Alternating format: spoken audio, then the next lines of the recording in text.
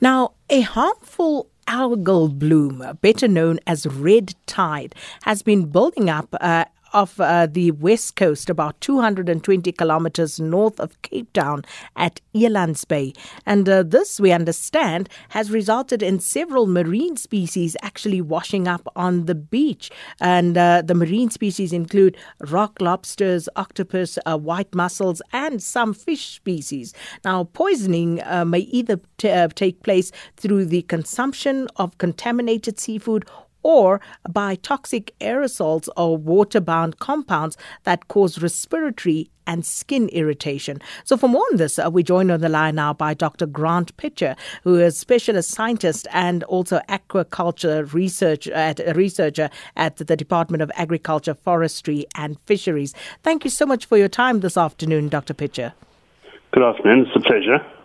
So firstly, this kind of a marine event is apparently not uncommon, but please briefly explain to us how and why red tide actually forms.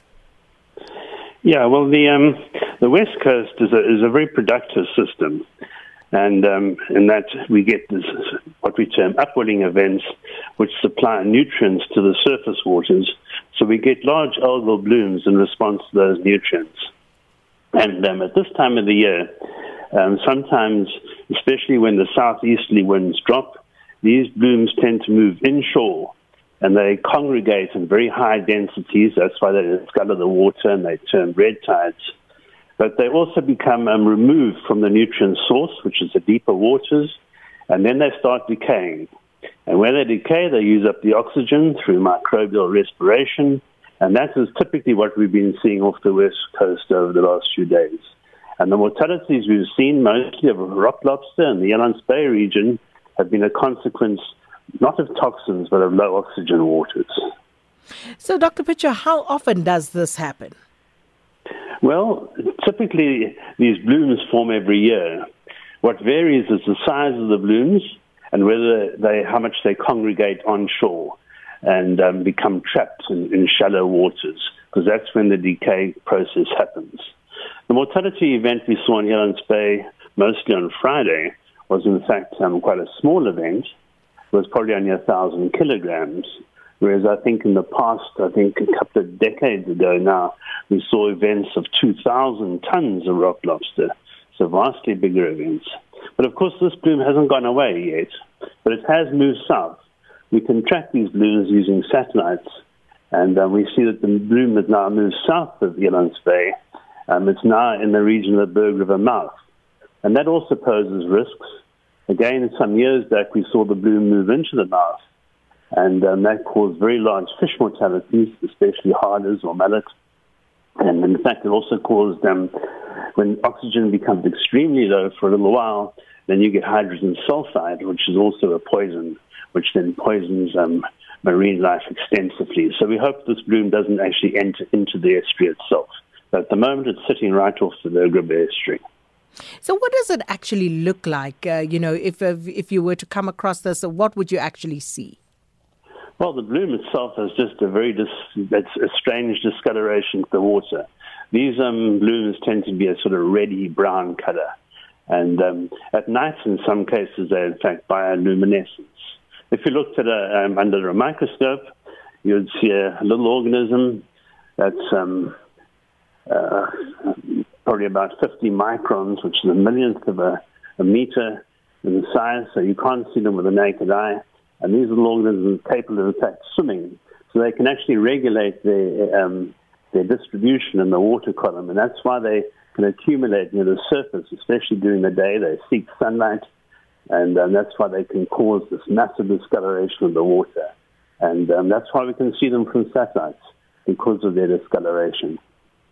Dr. Pitcher, what sort of threat does this red tide pose for marine and human life? Well, marine life specifically is this problem with anoxia. If these blooms linger in shallow waters, as I say, they'll die and they'll end up consuming all the oxygen.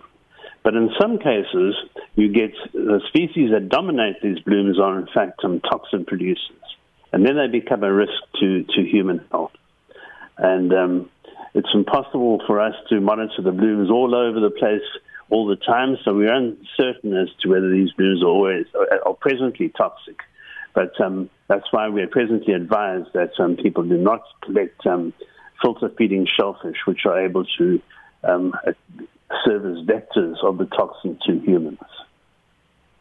And are there any signs that one could look out for if you suspect for any reason, if you're in that vicinity around Elands Bay, that you may have been poisoned, for example? Well, if you eat shellfish, there are two forms of poisoning that could be subjected to. The one would be diuretic shellfish poisoning, and obviously that gives you diarrhea, nausea, etc. But and that's not that serious. But the other one is a nerve toxin called paralytic shellfish poisoning, and that attacks your nervous system or interferes with your nervous system, and you actually become paralyzed, and you in fact end up stop breathing if the dose of the toxin is sufficiently high, and these can be fatal.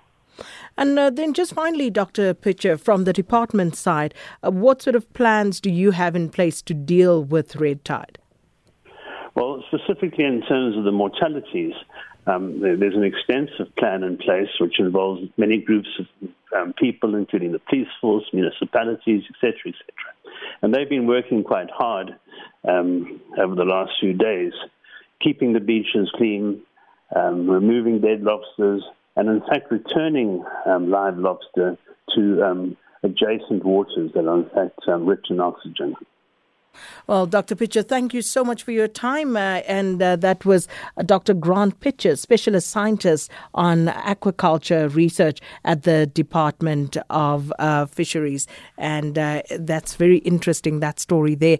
And you can see a picture. I see either Molebogeng or Tsulo has actually put up a picture of what that red tide actually looks at. Kind of beautiful. But as you heard there, perhaps not the best thing for our health.